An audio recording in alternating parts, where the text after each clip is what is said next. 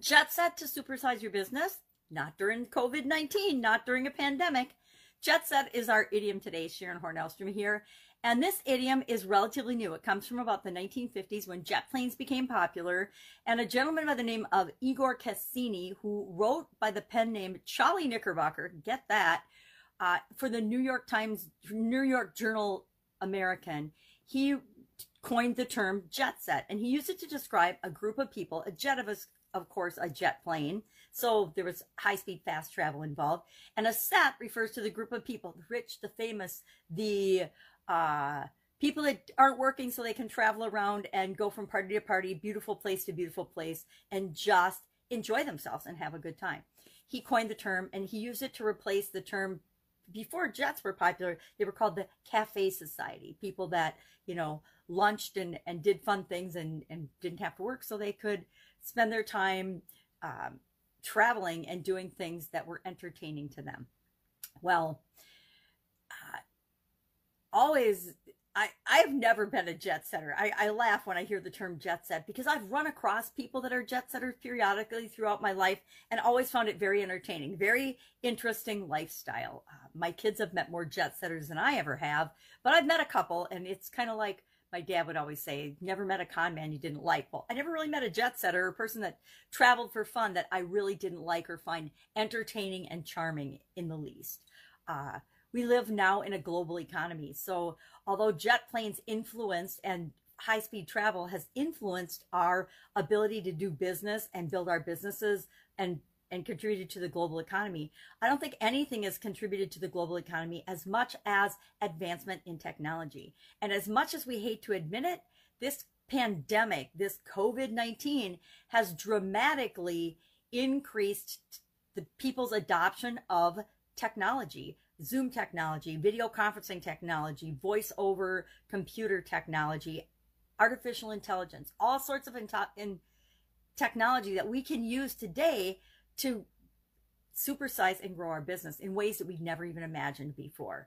COVID has also been the catalyst for us finding new ways to do business, for us finding new ways to work and to continue to serve the people that we're here to serve. Although it doesn't always feel good when change happens, guess what?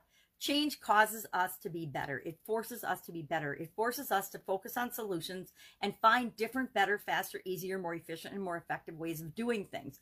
Sometimes we get complacent in our everyday lives and in our businesses, and we just keep doing things the way we've always done them because we don't have to change. It works, so if it's not work, don't change it, right? If it's not work. If it's not broken, don't fix it. Don't change it.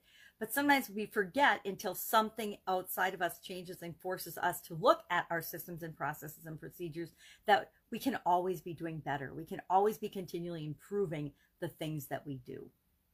One of my favorite things about technology is that we don't have to go to the expense of traveling halfway around the world to meet with customers, yet we can do business with people halfway around the world or all the way around the world. We can build relationships with people via social media, via technology that we never were able to before without, it's not the exact same as being there, but it's close enough to not having to travel and spend tens of thousands, if not millions of dollars a year traveling to different places to meet people one-on-one. Or we save the traveling for really special occasions, really big events, or to actually celebrate our successes that we create together for our businesses. Like anything else, I think that we need to remember with social media and the internet and doing business remotely, it's always still a matter of buyer beware, because what you see is not always what you get. But that happens in the real world too. That doesn't just happen remotely.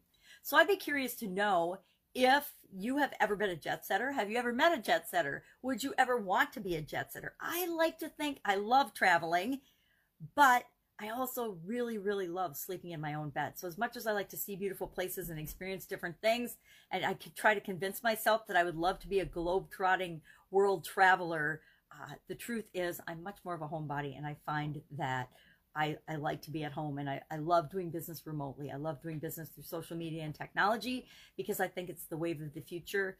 And if nothing else has made me grateful for COVID-19, the move toward accepting new technologies and accepting technology and getting used to it and making it a part of our everyday life is one of the long-term benefits that we'll see from this. All right, have an awesome day. I'll be with you tomorrow with another interesting idiom. What does it mean? Where does it come from? And how might you use it to grow your business right now? Take care.